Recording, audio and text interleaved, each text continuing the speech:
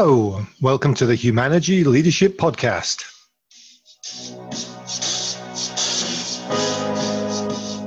I'm David Wheatley, and we're here to talk all things leadership.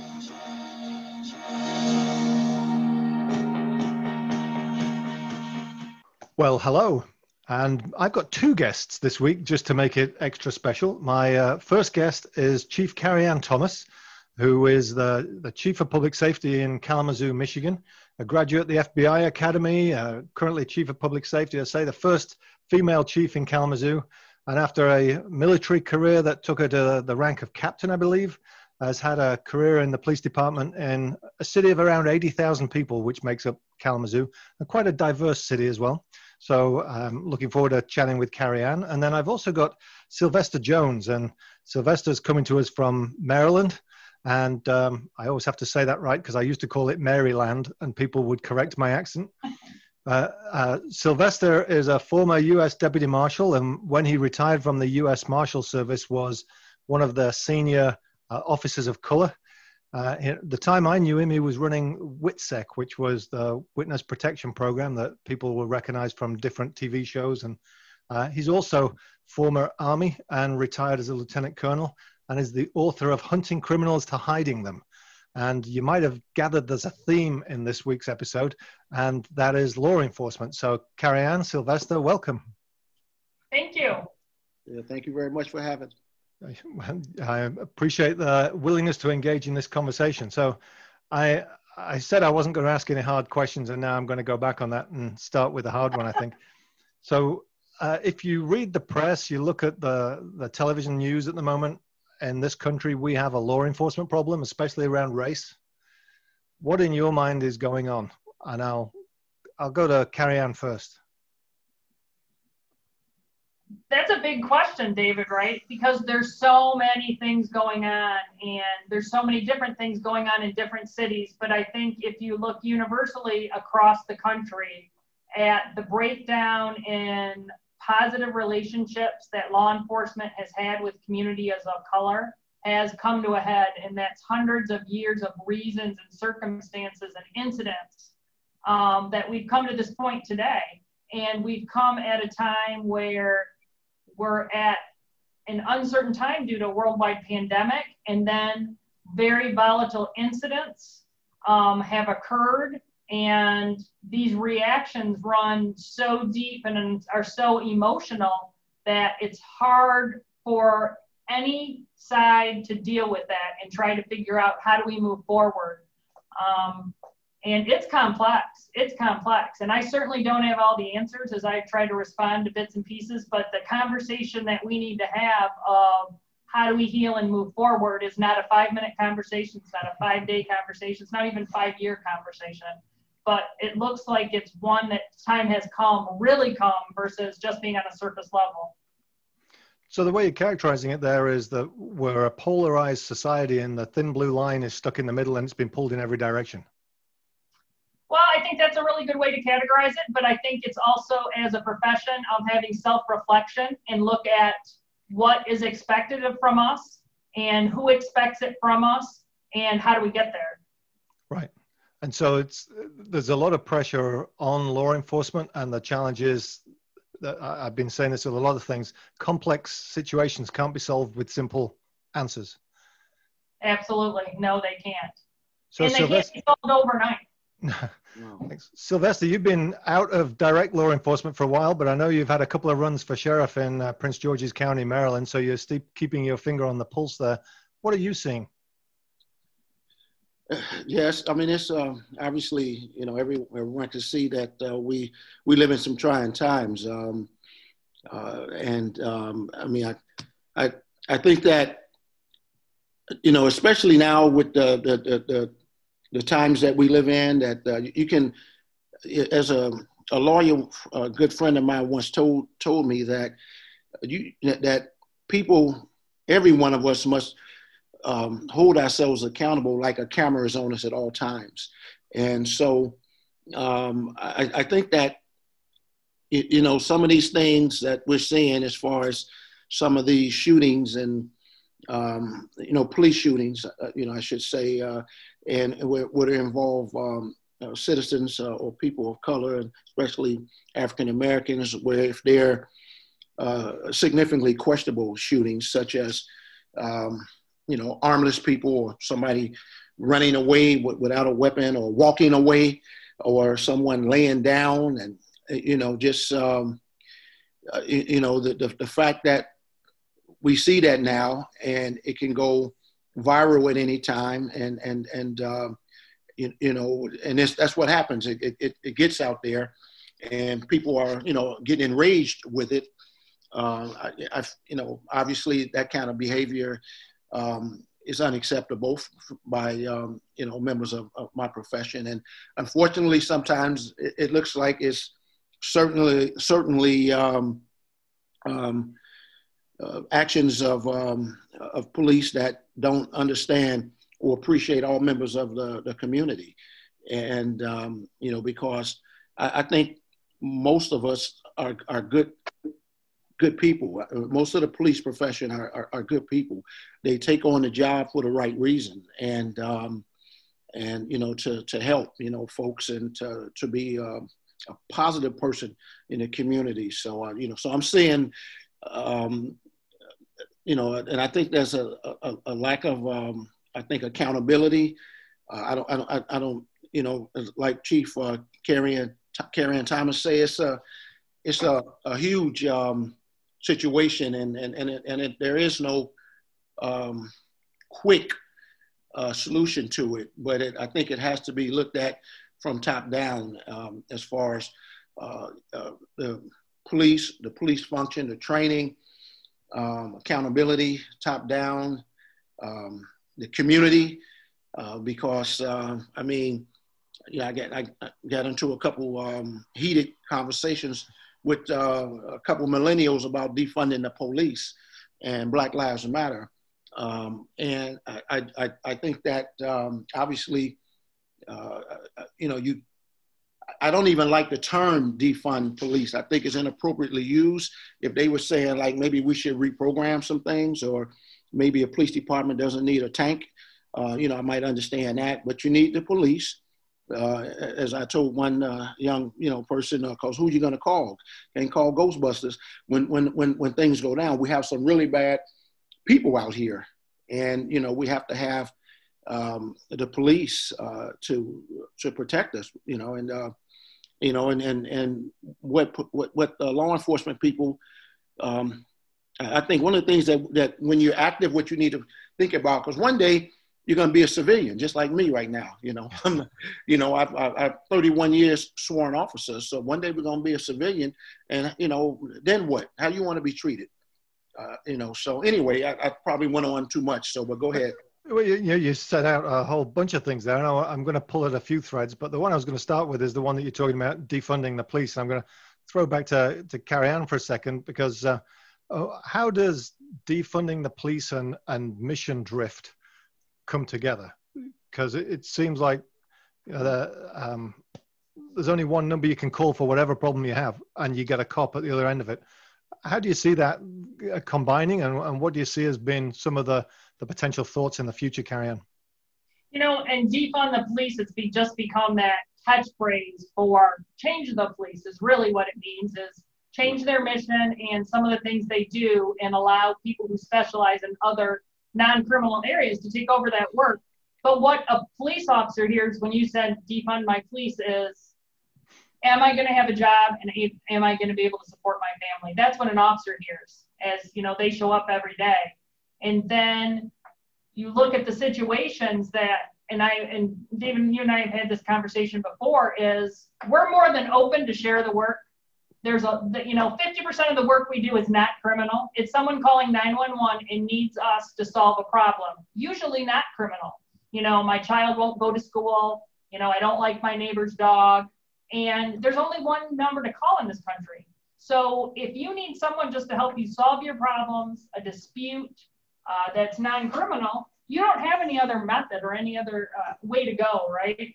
And so you call 911, and we, as a service-oriented profession, we show up no matter what. And, your third grader, we'll make sure your third grader comes out of the bathroom and goes to school. We'll listen to all those things. and there's time that we get called that people are having a mental illness crisis or substance abuse crisis or all the other things that complicate them having the ability to solve whatever issues in front of them. And my 23-year-old officer comes and shows up, and he's responsible for making sure that that person is satisfied at the end, that no one comes to harm. And until we have another system that says, hey, if I have this problem, I call 111. If I have a criminal problem and I need the police, I call 911. But until we set up all those other systems, we're now expecting the officers just to be able to handle the gamut, right? Run the gamut of everything. And it takes so much time and energy to train an officer just on criminal procedures, on the law, on police procedures, on tactics, on, we're public safety, so all my officers are firefighters and medical first responders. And then we have to teach them crisis intervention. And then we have to teach them, social service. I mean, all these things are expected to be an expert at, that they touch the surface on so many things that it doesn't make them experts in that area, but there's still only one number to call for the expert to show up, and that person's wearing a blue uniform usually.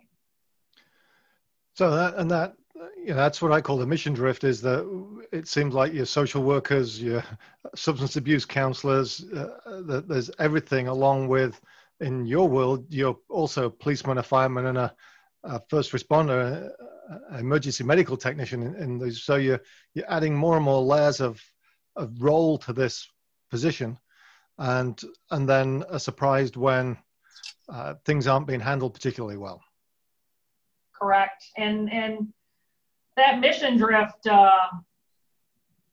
until everyone realizes that they don't want the police to do these things and they set up the systems for it to be handled another way, it's going to continue to be our responsibility, because we just won't say no matter what. When you call 911 and need us, we just won't say no. And that's part of this profession. It's a calling. You're driven to this life of service, and you want to help people. I mean, I became an officer because I like people and problem solving, right? And so every day it's people and problem solving. And at the end of the day, you want someone to walk away satisfied with the service you provided them. Sometimes the service is that listening ear and writing a report. Sometimes that service is that you have to take someone into custody. So it runs the gamut. But they really want to serve their communities. And as law enforcement leaders, I always say it's my responsibility as the chief to give them the tools to do that, right? To make sure I have the best policies and procedures in place, to make sure I have the absolute best training for all of them, and adequate supervision, so that they have every tool they need to do that job when we send them out there. And you hope for the best at the end. None of them are perfect, but I know they all try really hard. So, I mean, we're putting a lot of pressure on the characterization you made as that 23-year-old cop to do a lot of work. And if I flip back to Sylvester, it's, what's the implications of that when we're putting pressure on a 23-year-old with all of these roles? Where does that kick into the race divide that we seem to have when it comes to law enforcement? Well, Chief Thomas mentioned a couple of really great points that I just want to back up just a little bit and try to remember what you just said. As far as, when I was a police officer back in a town that was Markham, Illinois, it's a small town, and there was another police officer on our frequency that the officers were also trained as EMTs and first responders. So they had a tough job, a dual job. Not only are you a police officer, but in her particular case and with her officers, they have a lot of responsibility, see a lot of different things. So there's a lot of stress. And then one of the things that when I was an officer that we could fall on was we had more mental health facilities and assistance, so that and we can work with those facilities and get, because mental health, whether we want to admit it or not, it's also a problem. A lot of folks have some issues and need assistance that law enforcement guys are not equipped to. Most of them are not equipped to handle. And so, but anyway, you're asking about the if I can fall back to your question about the 23-year-old officer, and what was the second part? We're putting a lot of pressure and a lot of work on this 23-year-old officer. How does that play into the race divide that we have, that we see George Floyd and Jacob Blake situations happening? Well, I mean, I don't care pretty much how old you are. Once you, we like the chief said, we want to make sure that we provide the best training that we can. So you definitely don't want to defund training. So that's counterproductive. So you want to get them the best training, and you want to get them as best your budget can retraining, so that you can keep them kind of focused on the pitfalls that sometimes gets us into trouble, and then cultural awareness and appreciation of other cultures and of other people is important as well. And you get, I mean, think about it, a guy kneeling on a guy's neck right in the open for 8 or 9 minutes, however long it was, it's unacceptable. When I worked the streets, if we made arrests, we got the person restrained, got them in a squad car, and got them to the station house. None of this, whatever they was doing out there, which was unacceptable. So I definitely think that, there's a lot of responsibility. And also, I want to say this too, and I try to, even with my own kids, and I have a grown kids and one that's a senior in high school. I try to tell them or let them know how to deal with the police when you have a situation with the police, and because sometimes, just like people have bad days, police officers may have a bad day. You don't want to. I think that both the community and the police officers need to understand restraint and de-escalation. So I tell my kids that you stopped by an officer, it's yes sir, no sir, yes ma'am, no ma'am, and you follow their instructions. At the end of the day, even if they're somewhat rude or whatever, you can always report that, and move on. But you want to do what they say, and don't, even me, if I'm stopped by an officer, of course I will identify myself as a 31-year sworn, retired sworn officer, but I'll let that person know, but you in charge, you made the stop, what did I do wrong? What do I need to do? And, let it go there. Trying not to, to escalate. So I think that, the officers from the top down, we have to value all members of the community. That's number one. Everybody's important, and I know at the end of the day, I know what I used to think about. I want to go home to my family as an officer, right? So that's what's, that's the critical thought at the end of the day. And but again, you want to treat the people in your community, all of them, as best, with some dignity and respect. So Carrie Ann's going to hate me for throwing out the hard questions again now, but so Carrie Ann, why does Sylvester have to have that conversation with his kids, but somebody who looks like me doesn't? That's part of the problem, right? That's part of the problem that's led us where we are today, is why does Sylvester have to have that conversation? And that, pre-cell phones, knowing things instantaneously, there's, this historical perspective of policing and things that have occurred generations and generations before that are still fresh within, we see in our African-American community that have happened and that are held on to and passed on.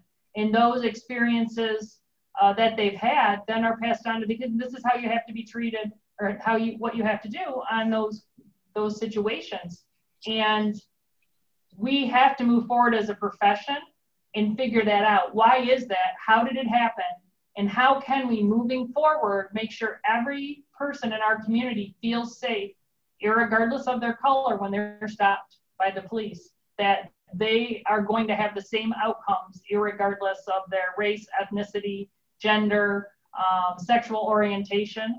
And that's part of the conversation, right? And I think one of the reasons that we're here today is because my perception of safety and someone else's perception of safety in different communities is different, right? And how they feel is different. Where I may feel safe, someone else may be receiving what the department thinks is similar police services, yet they don't feel safe. So where is that breakdown? And that comes through having relationships and very honest and open dialogue. So, and I get the history piece. And Sylvester, you wanted to add to that? I wanted to touch on something that Chief Carrion Thomas just said, that and when we talk about it is a problem that's been around a long time, and that's the problem of perception of many officers that are not of color have, or people that are. And I remember working the streets sometimes, even with the marshal service, with deputy marshals, who, if they're in a Black community working with me, and they act differently, they're more nervous, quick to pull their guns, I think more intimidated by, and this is just my perception from in my experience, more intimidated by people of that community that they're not familiar with. Now, we're in another community that's not a Black community working. They're more relaxed, and so it's a lot of, I think, like I said, perception of people in the Black community. And I believe that the old saying or old terminology of racial profiling is still in existence. I believe it shouldn't be. Everyone should be treated the same, but racial profiling has been something that people have talked about for years, a long time, and it isn't going away. But that's something that we have to work on and focus on. That it has to stop. Why treat if you see 4 or 5 Black guys on a corner in their community, and you're gonna make a FI stop, or just because they're there, and you really don't have calls. And if there's 5 white guys in their community just happen to stop and have a talk, it's okay. So the standard has to be the same, and I think that'll lower, because people don't, especially people of color, don't trust. A lot of them don't trust the police for some good reasons. So you're characterizing there that people of color have good reason and good history to not trust the police, and the police can often, because they're mostly white still, can often react differently in different communities because of that history, that perceived threat. And that's potentially why we end up seeing so many more George Floyds and Jacob Blakes than we do people who look like me. Absolutely. So that's the end of part 1 of this episode. We went on for quite a while, so I wanted to break this down into 2, and we're going to continue the conversation with Chief Carrion Thomas and with retired Assistant Director Sylvester Jones of the U.S. Marshal Service. You've been listening to the Humanity Leadership Podcast. I'm David Wheatley, and we're brought to you by the book, What Great Teams Do Great, available now at all good bookstores. Thanks to Brian Spencer and Finkel for the music. Please share any feedback and suggestions. I'm available through humanity.com. And go to iTunes, like, subscribe, and leave us a review so that other people can find us. In the meantime, till next time we meet, stay healthy.